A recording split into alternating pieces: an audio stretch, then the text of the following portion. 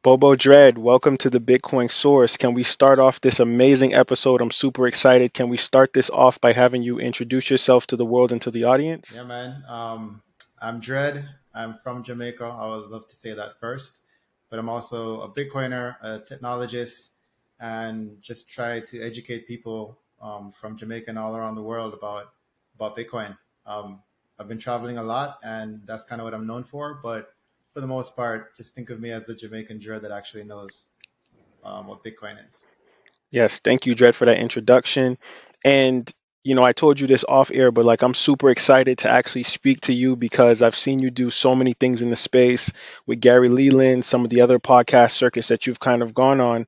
And I've listened to your story, and I just think it's so inspirational to see someone that's coming from an international country in the Caribbean be able to orange pill people, teach people about Bitcoin, and kind of educate their community. So I wanted to thank you before we start things off for doing your part in the Bitcoin ecosystem. I appreciate it. No problem, man. I mean, I'm doing just what you're doing, just trying to spread the word. So nothing but love. Yes, sir. So, Dred, the first thing I wanted to ask you was, which is kind of the title of this podcast, which is called the Bitcoin Source.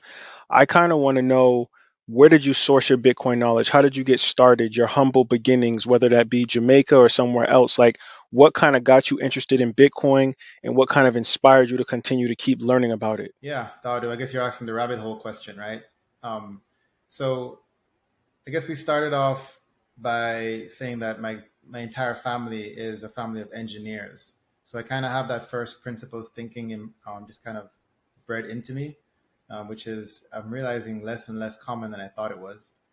But it's kind of helped trigger a lot of other events in life to happen. I've kind of been a consummate entrepreneur for the majority of my life, a consummate competitor. I did track professionally, and then I did technology consulting in the US for 18 to 20 years now. I've been a technology consultant, worked for a couple of big firms, and then started my own firm, a seven-figure firm that I had a boutique firm in California for a couple of years. So I've been in that technology track for a long time. So I guess that's kind of where I stepped into Bitcoin when I saw it. The first time I saw it was in 2013, and it was kind of just play money at the time. People were sending money to Japan, and I was like, nah, I'm good.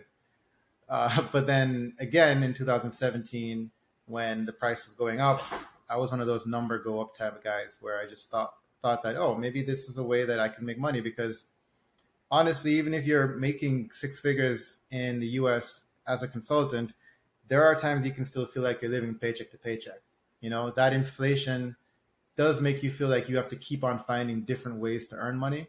So, of course, everybody that sees the number going up on some random asset is going to be like, okay, maybe I can get in on that. So, of course, my curiosity led me to buy some, led me to buy some cryptocurrency that wasn't Bitcoin as well. We call it shitcoins. And at first, I was making some profit. I thought I was on top of the world. I figured out something new that most of the world didn't know yet. And then, probably in the beginning of 2018, I lost all of it. And actually, it was in a negative because I leveraged it a little bit. So that was a hard lesson to learn. But I put back on my engineer hat and I said, why did I lose that money? Like, what didn't I understand about it that I thought I did in the beginning? And that led me down a deep path of education. Honestly, it felt like I was getting a PhD now in the history of cryptocurrency, going back to the fact that Bitcoin was the first cryptocurrency. And then it led me down a deeper path of understanding why Bitcoin as a currency has almost nothing to do with all the other cryptocurrencies, the digital asset derivatives out there. They're just clones and different things that are trying to mimic what is actually a real cryptocurrency. Once I figured that out, then the knowledge was just fun at that point. I was learning about the Austrian economics about it, the thermodynamics about mining, the game theory about the pricing mechanisms and difficulty adjustments, and then the code, because I'm a technologist. So just watching C++ code be used in this way was amazing to me. So I just went all the way down. I mean, I'm still falling down the rabbit hole, but that's kind of where I realized that now this is not about making money. This is about not just fixing the money, but also enabling freedom for a lot of people that I thought were just stuck and would never be able to get out of the situation that they're in, just because of the way that the geopolitical environment is. Certain people in certain countries have no chance of leaving that country. And now we have a tool that is a globally recognized and unstoppable tool that can help them to either better their life where they are or provide an escape valve where they can leave the country without needing to have anything on them except words in their head. That was mind blowing to me. And from that point forward, I didn't care about the price. I didn't care about, I mean, don't get me wrong, the price is nice, right? When it goes up. But that was no longer my motivation. Now my motivation was learning as much as I could and educating as much as I could to have people use this tool. And now I'm on the path of building as much as I can to help this thing grow into what it can be, because Bitcoin to me is still very nascent. And as it evolves as a monetary asset, I want to be there to make sure that my people, that our people can benefit as much as possible. And it's not an outsized benefit in one group or another. That was a long answer, but yeah, it's pretty much where I am and how I got here. Perfect, Dread. That answer just kind of solidifies a lot of the stuff that I know about you just from your online presence. But of course, you having that engineering background always makes things a lot easier. And you mentioned something in that conversation, or that answer you just gave, better yet, where you talked about Bitcoin being a tool that goes beyond borders, right? It goes beyond your local community or your state or your province or your parish. And I know that you're a proud Jamaican, and I would love to know, what is the temperature of Bitcoin in Jamaica? For example, what is like a Secure secure or accessible way for Jamaicans to save money using Bitcoin if there are those options out there right now? I'm glad you asked. I probably shouldn't get too much into what I have going on yet, but I will in a second. But um, in Jamaica, the temperature of Bitcoin is very skeptical still. Just like many other developing nations, when cryptocurrency was first uh, proliferated around the tech spaces, and then even outside of that, in terms of casual investors, a lot of people got scammed, right? A lot of fake coins and cryptocurrencies that weren't going anywhere were out there on the market being sold for pennies on the dollar. And people thought they were getting good deals, but they ended up losing a lot of money. That happened in Jamaica as well. So a lot of people were very skeptical about even wanting to learn what it is. If you tell them Bitcoin and they hear cryptocurrency, they're like, I'm good. And Jamaica is also known for, well, not Jamaica specifically, but certain parts of Jamaica are known for having groups of people that scam. You've probably heard of the lotto scam um, industry, where people would call and trick older generational people to give them money over the phone. So there's a very high level of skepticism for anything new, honestly, but specifically for technology, because Jamaica is also a little bit behind in terms of how they would use technology on the corporate level, on personal level. We don't have fintech apps per se. There's no such thing as a Cash App or a Venmo in Jamaica. So all of that is new to the average diaspora in Jamaica. And you tell them about Bitcoin, you're leaping over the regular fintech and saying, here, use something even newer. So I would say that it's a very rough environment in terms of talking to people about it. People are very defensive about their money in general, much less something they don't understand about it. That being said, 2 weeks ago, I had the first Bitcoin meetup in Kingston. Me and a couple of coworkers, different colleagues, and these are like leaders of industry, right? We had a dean of business and education in the University of the West Indies.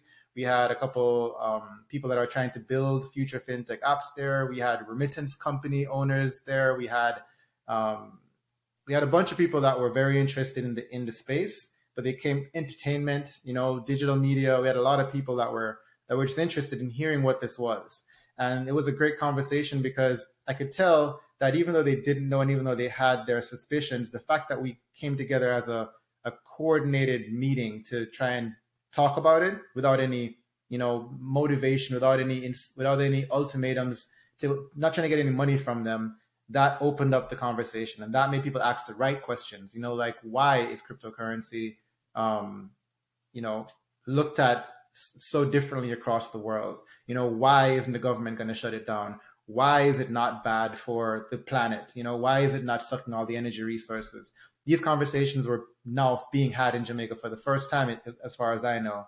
and we're going to have another one probably in June, and hopefully it'll become a very common thing. So I'm hoping to change that mindset, change that theme in Jamaica.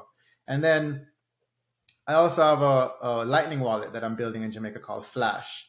It hasn't been announced yet. This might be the first time I'm announcing it on air, but it's going to be a Lightning wallet very dedicated to remittance services. So people who are using Western Union right now, people who are using MoneyGram, who are getting 7%, 8% taken from them and having to go an hour or half an hour public transportation to get it from a brick and mortar store, should be able to use this service if we build it correctly to do all of that in the palm of their hand and then use that Bitcoin in stores near them instead of having to cash out. So hopefully we get there. That's my goal, probably within the next year to adopt that across Jamaica. But the first thing before that can even happen has to be education. People have to know what they're using and understand that there are things out there that look like it but are not Bitcoin. And that education is going to protect them from what's happened in the past. Yes, I love that. That's just so inspirational. And this answer I'm going to give you, Dread, kind of appertains to inflation in Jamaica. But before I asked that, I want to talk about some of the things you said, which I love. Remittances, I think, is huge because, of course, the Caribbean has a soft spot in my heart because, my family is from there. And I understand the difficulty that people have with remittances, right? And a good example of that, where you're talking about using a Lightning wallet or something that's going to layer on top of the Bitcoin protocol using a mobile device because the cell phone is so ubiquitous in the Caribbean and Africa and certain parts of Asia. Even if people are poverty stricken, most people have a cell phone. And it makes me think about the company Digicel, which I'm sure is prevalent in Jamaica. It's definitely prevalent in the country my mom is from. But I think about Digicel in the sense of imagine if a provider like Digicel onboarded the Lightning Network or with something like Flash, like your product is trying to bring to market, that would completely change the game, and no longer would we have to worry about packing a barrel with sugar and rice and sending people powdered milk to the Caribbean. If you live in America, a lot of people from the Caribbean understand the impact that would have on their friends and family if they could just quickly, with the flash of Cash App or Strike or Flash, for example, send someone $100, which converts into Jamaican money if it's in U.S. currency. That could feed someone for a week in Jamaica.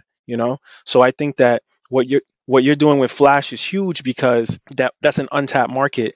And what I was going to ask you about inflation is, and I don't know if the numbers are right, so don't quote me on this, but I think the inflation in Jamaica is somewhere around 7.8 to 8%, right? Which is crazy, and it's probably not the real price. That's just the price that the government kind of puts out there for people to observe to not make them panic. And I wanted to know, how open is Jamaica to Bitcoin? And do you think that the central bank in Jamaica would even give Bitcoin a thought as far as legal tender? So I guess the first part of that answer is that even though the published rate is around 7 or 8% because they're trying to be on par with the U.S. I lived in Jamaica for 2 years throughout most of COVID, and the real rate is more like 25 to 30%. When you go to the grocery store, that's your inflation rate, right? And my grocery bill went up by 25 to 30% in the things that I was buying. And I wasn't really buying anything super fancy. I was buying chicken, bread, cheese, juices, like things that everybody buys. 25 to 30% is your inflation rate in Jamaica. And that hasn't slowed down. That's only sped up. Has the government thought about it? I mean, there's been, man, this is such a big conversation because on one side, there was one point in time where they actually bought some Bitcoin. It was a small amount, and they did it for some kind of experiment. And this was like probably back in 2017 or 18. I don't know if they still have it or not. But the bigger thing is that they are pushing forward on the digital asset path. They are one of the first countries, the first island in the Caribbean, and one of the first countries in the world to launch a CBDC. They piloted the CBDC in 2019 or 2020, and now they've launched the CBDC. They call it Jamdex. Jamaicans might hear them call it Aki coin because the logo looks like a little digital Aki. But and it's cool marketing, it's a marketing gimmick. But essentially, the CBDC is just the digital version of the Jamaican dollar, right? And it's run on one database run by the government, so it's a single point of failure. and the government doesn't have very good track record in terms of keeping people's information safe.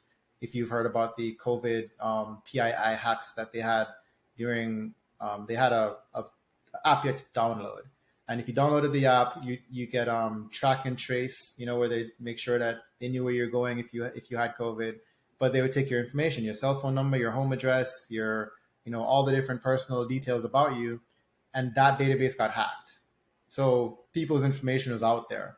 Now imagine that same government holding on to the keys for your CBDC all in one place. So that's one part. But the other part is that it's just a digital dollar. It's still subject to inflation. So even if you take cash out of people's hands and give them a digital version of it, they still have 25% inflation. So in my opinion, I don't think the government really gets it, either that or it's the innovator's dilemma, right? Because the government is surviving off of inflation. Inflation is what feeds the government into, being able to remain corrupt, being able to remain bloated, and being able to, spend the money that they don't have if they're not collecting taxes in an appropriate manner. So the the government's take on digital currency is just a digital way to keep on getting inflation. And that is the innovator's dilemma, because if you take away the thing that they're making money on, their business will fail. It's the same thing that happened with BlackBerry, same thing that happened with electric vehicles and traditional cars. If these companies will collapse in on itself if they try to do what the new entrant is doing, what the disruptor is doing. Uber is a good example. Taxis couldn't follow Uber, right? Because that model was just disruptive to the medallion system. When you buy a medallion, for however much money it costs, that's what you use to drive around. But now people can go on their phones and call a Uber without a medallion. The medallion system dies. So it's the same thing with the good Jamaican government. I don't think that they're going to ever openly accept Bitcoin, willingly, I should say. They won't willingly accept Bitcoin because it's taking away the dollars they're making from inflation. I think that they'll be forced to use it eventually when the public accepts it and starts using it on their own. And that's my thesis anyway, and that's what I'm building towards. I'm building towards a grassroots movement where people in Jamaica will realize that holding Bitcoin is better than holding dollars being devalued by inflation and being devalued by there's not just inflation but corruption as well. And once you look at the two and they realize that holding Bitcoin will long term increase the quality of their life, I feel like in over the long term, I'm not talking about short term here. People always think that next week or next month or even next year they'll have some significant change in their life if they start using Bitcoin. No, this is something that you want to have low time preference, so that if you start using it I'm not just talking about holding it, but using it as well, this will improve your life because you realize that your value is being spent better and you are making better decisions with your money because you don't have to get rid of it so quickly before it inflates on you. That will change their lives over time. And I think when that happens and they start using more of that and less of the Jamaican dollar, the government will have no choice but to try and adopt it and take the losses on no inflation just so they can survive. Yeah, I agree with that thesis. I think that that's super, super accurate. And it kind of makes me really think about how much of a delay people in the Caribbean or the Caribbean diaspora are going to have with a government or governments, I should say that plurally, that can be somewhat pugnacious. And then you have, One Love movement, Rastafarianism, all of these things that are kind of combating this quote unquote proverbial capitalist society that, people have been so indoctrinated by. And by you saying that the government's going to be forced to use it, it's like, how long will that force take? Will it take 20 years, 30 years, when all the other first world countries have already been using digital currencies, blockchain technology? It just makes me think about, my friends and family in the Caribbean that want to have success and want to have financial sovereignty. It just kind of sucks to see that these governments are still not understanding the potential for Bitcoin for not only the local communities in places like Jamaica, but also just the Caribbean as a whole. Yeah, and I would say, first of all, praise be to the Most High. I'm Rastafarian academically, and I really love the message that they send from the music all the way to the chanting. It's always about truth and rights, as they say, truths and rights. And this is the Bitcoiner's message, right? We believe in truth. The blockchain is truth. You can't, it's undeniable what happened 17 blocks ago. You can't change that. And rights, which is private property rights. You can claim that you have the keys to certain Bitcoin and that is yours, your private property, and no one can take it from you.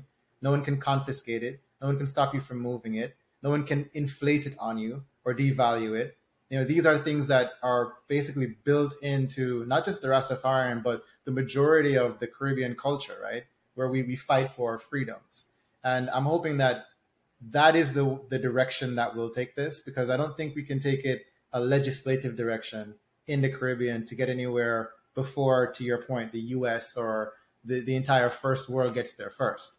For the entire Caribbean and not just the Caribbean, but honestly, the developing nations, diaspora in general, for us to get anywhere near, even or ahead of the first world countries, we need to lean on our culture and understand that that fight for freedom that we have, this should translate into a fight for property rights in the digital age. And that's how we'll be successful and not be trailing behind first worlds like we always have in the And past. again, you mentioned Rastafaris, and I'm just curious to know. Like, I know that there's a lot of villages, maroon villages in Jamaica, and they kind of have a different approach to possibly the Jamaican government and just the capitalist society. Like I said before, where it's like you have two sides to places in the Caribbean, where you have the righteous side, and then you have the side of people that are stuck in materialism and you know badness and different type of subculture issues that they have, that all kind of trickles down to poverty and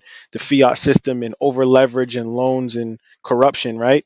And I think that Bitcoin becomes that spear that kind of pierces through a lot of the financial issues that you see in the Caribbean. And Dread, I wanted to ask you, like, what is your connection to the Rastafaris on the island, as far as orange pilling them, getting them involved in Bitcoin, kind of intertwining that into their culture? Or are they totally against it and they don't really believe in, digital currencies, and they just want to keep the approach of the lifestyle and the culture that they currently use now? It's a really good question, Adu. I would say I haven't really done enough to try and connect with the elders and with even the current activists in the Rastafarian movement. Rastafarian movement has it's really gotten smaller in terms of its power compared to where it used to be. Where it used to be when they were actually actively fighting. I mean, if you know the history of the Rastafarian movement, it was that the British came and colonized Jamaica. Well, they kind of took it from the Spaniards, but when they came to colonize Jamaica, they forced people into their way of living, right? Their way of working, their way of living. Some people were enslaved, and there was a certain group that decided to break off. They were actually led by one of the deacons in the church, and they broke off, went to the hills, and read books from Marcus Garvey and read books from the Haile Selassie in Ethiopia, and chanted that as their mantra, as their way of life, which was self-sustaining, grow your own food, do your own work. They actually ended up trading with the colonizers at one point, where they would trade different crafts and goods and farm produce for the industrial age things that they'll be making in the colonized world of Jamaica. But there was also a very big taboo where they were demonized, right? They were looked as less than a man. If you had dreadlocks like this, people would jeer you, and you could get beaten in the streets if you're in the wrong place. And even up until recently, up until probably less than 5 or 10 years ago, you couldn't go to school without cutting these off in Jamaica because they're British traditional school system, right? So that is very deep in our culture, and there are a lot of divides. To your point, where you have the Maroons, where the Maroons are also self-sufficient and they have their own money. They have a money called the Lumi, which is actually at one point was stronger than the US dollar, because they never inflated it. That should tell you something. They never inflated a dollar. It's stronger than the US dollar, and they're a small town, a small couple villages in Jamaica. And then you have the Rastafarians that have their own different camps that they stayed out of the town, and then they have the I hate calling them colonizers because it sounds so crass, but the rest of the country that went along with the British, and people had better lives in terms of, convenience and quality of things that they were getting, but they were pretty much enslaved. They were wage slaves at this point, right? Because now they're working for their money, but they're still working 9 to 5, 9 to 7s, hard work, having to dress right, act right, speak right, do the right things, follow the British laws. And these are all kind of enemies in a certain way on the island. But to your point, Bitcoin is made for enemies. Like this is the thesis, right? Where you have an incentive to have your enemy use this money, and it'll improve your enemy's life, but because it'll also improve your life. It's the one thing that is the grand equalizer. It's the one thing that's the grand equalizer for Bitcoin from a macro geopolitical level, China, Russia, everything going on right now with the BRICS nations, to the towns in Jamaica and across the Caribbean. And that uniting factor is what I really hope that we grasp onto and use our culture to drive that uniting of enemies together. So we don't have to get along, but if we use the same money, we'll all do better off no matter what we believe. And I'm hoping that crosses from the Rastafarians to the Maroons to the normal everyday working man in Jamaica to everybody. And to answer your question directly, I haven't gone to any of the direct leaders in Rastafarianism, but I would love to. I wanted to talk to Muta Baruka. I know that his nephew, me and him were on Clubhouse a lot of times, and we talked about making an interview happen, but it hasn't happened yet. So Muta Baruka, if you're listening, I'd love to have a conversation with you. We can hash this out and tell me what you think. As far as I know, Rastafarians are not against Bitcoin. They are usually against a lot of the westernized technology that seems to be infiltrating culture. Like if it's eroding the culture, then it's not a good thing usually. But they're not against something that can help. So I think it's a good conversation that I would like to have at some point with any elder that's willing to speak with me. Yes, yes, that would be beautiful, man. And I send the highest vibrations out that that your wishes come to fruition, Dread. And I think that what you're doing right now will reverberate throughout space and time. And I think that when people see my podcast and this episode, that they may be some type of call to action there. Someone might see this in Jamaica and say, you know what, let me reach out to Dread and start to build a conversation, an organic conversation about Bitcoin. And I've heard you speak at Bit Block Boom, of course, and you talked about something that I really found profound that I wanted you to kind of expound on, Dread, which was kind of this call to action to Jamaicans, how we mentioned that there's different sectors of Jamaica and Jamaicans in Jamaica. And, the side that people don't want to talk about when you go to Jamaica, you go to a resort, you don't get to see, certain parts of Kingston and the poverty and the crime. And what would be your call to action to those Jamaicans that, have no hope or they don't think that things will ever change in Jamaica and don't know anything about Bitcoin? How do you turn Jamaica from this purported reggae island into Bitcoin island? Yeah, that's a really good question. That's one that's been on my mind for a long time. As you know, I have a podcast too. That's One Love Bitcoin.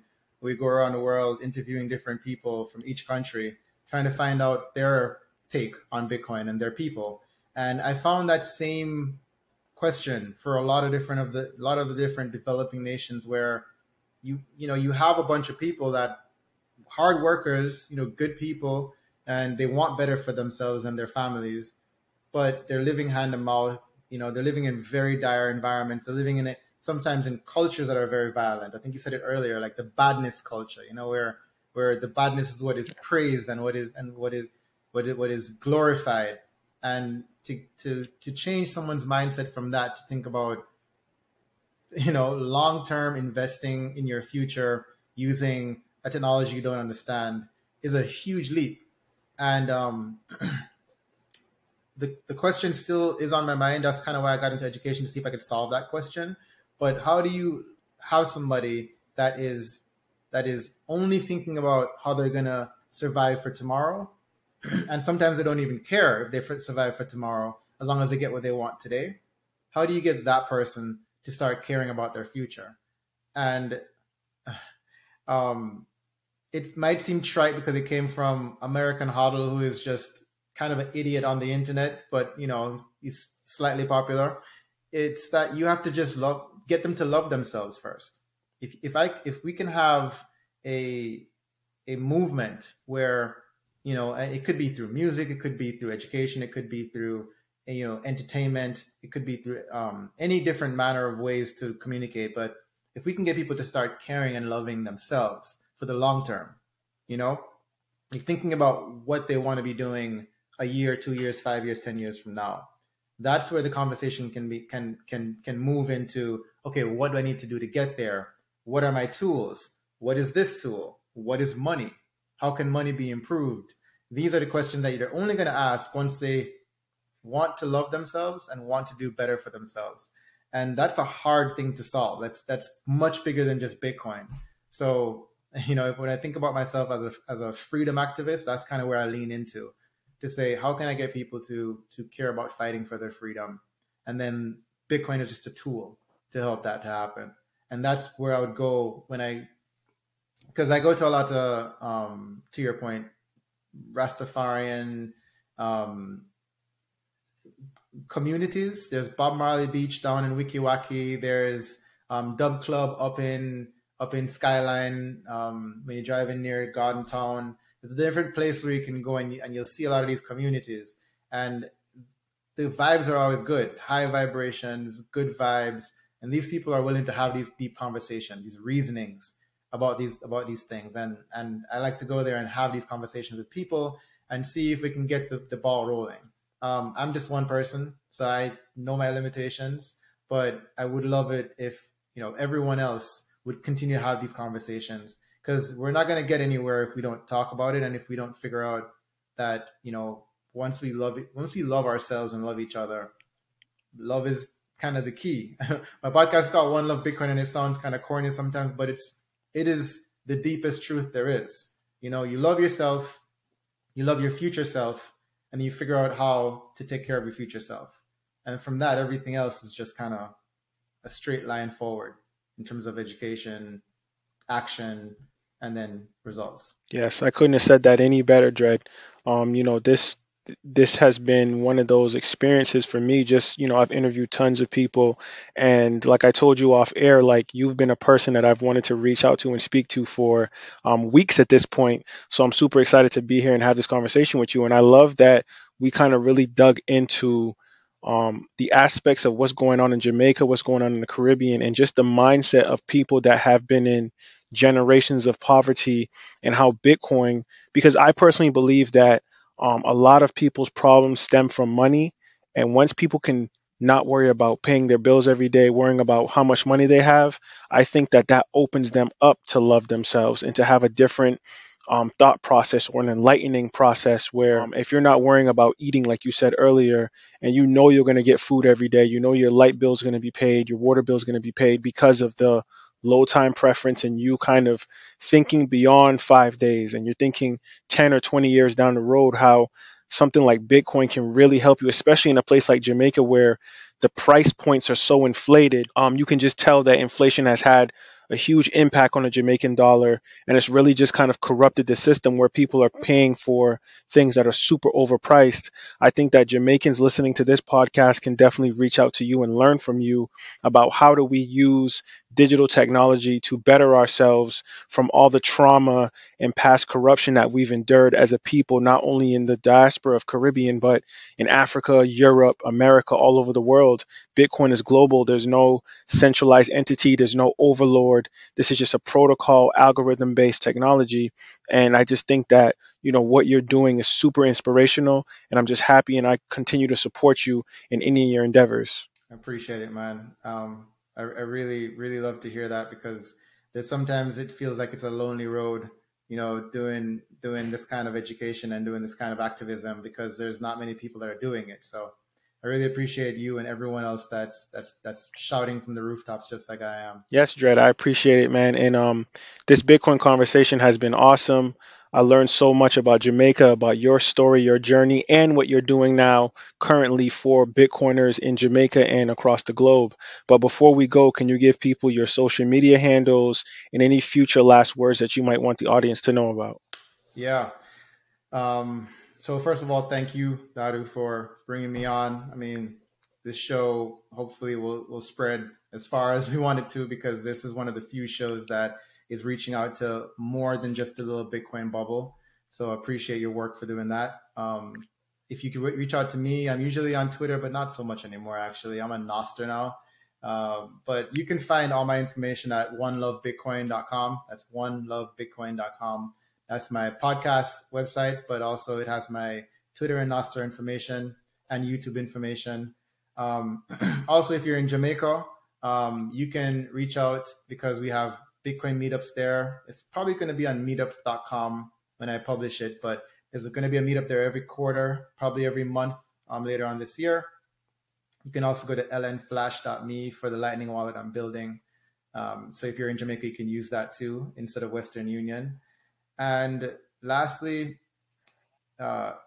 honestly, I always say different things about how Bitcoin is great and everything, but this time I really want to talk about the Caribbean people, the Jamaican people, the culture that we know, that we love, but it's not really fully understood across the world. There is something special in the Caribbean that it's hard to explain, but if you're there, you feel it. The soca, the carnival, the reggae, the music, the food, the people. Like there are people in Jamaica that just have hearts of gold. And there is a certain, I would call it a certain level of innocence still there. Even to this day, even with the advent of, the cable and social media and all that stuff that just kind of shoves all these different thoughts in people's heads that weren't there in the beginning, there's still a level of pure goodness across the Caribbean through our culture that hasn't left us. And I want people to harness that goodness, harness that culture that we have in the Caribbean. Take a look at Bitcoin and see how those two become a superpower. Because I truly believe that if people use the culture that we have and the Bitcoin that Satoshi Nakamoto has created, we could find ourselves being, the next Mecca, the next Singapore, the next place that is just an apex of prosperity, as long as we're able to do the hard things to get there. It's not going to be a short road. It's going to be a hard road, and there might be some dark times, but this is the road we want to take if we want to stop going down the path we are right now with high inflation, high crime, and hopelessness. So one love. I love you guys all. Praise Jah. And, I hope I see you somewhere in Jamaica soon or around the world. Bobo Dread, ladies and gentlemen, thank you for being on the Bitcoin Source, brother. Have a good one. Bless.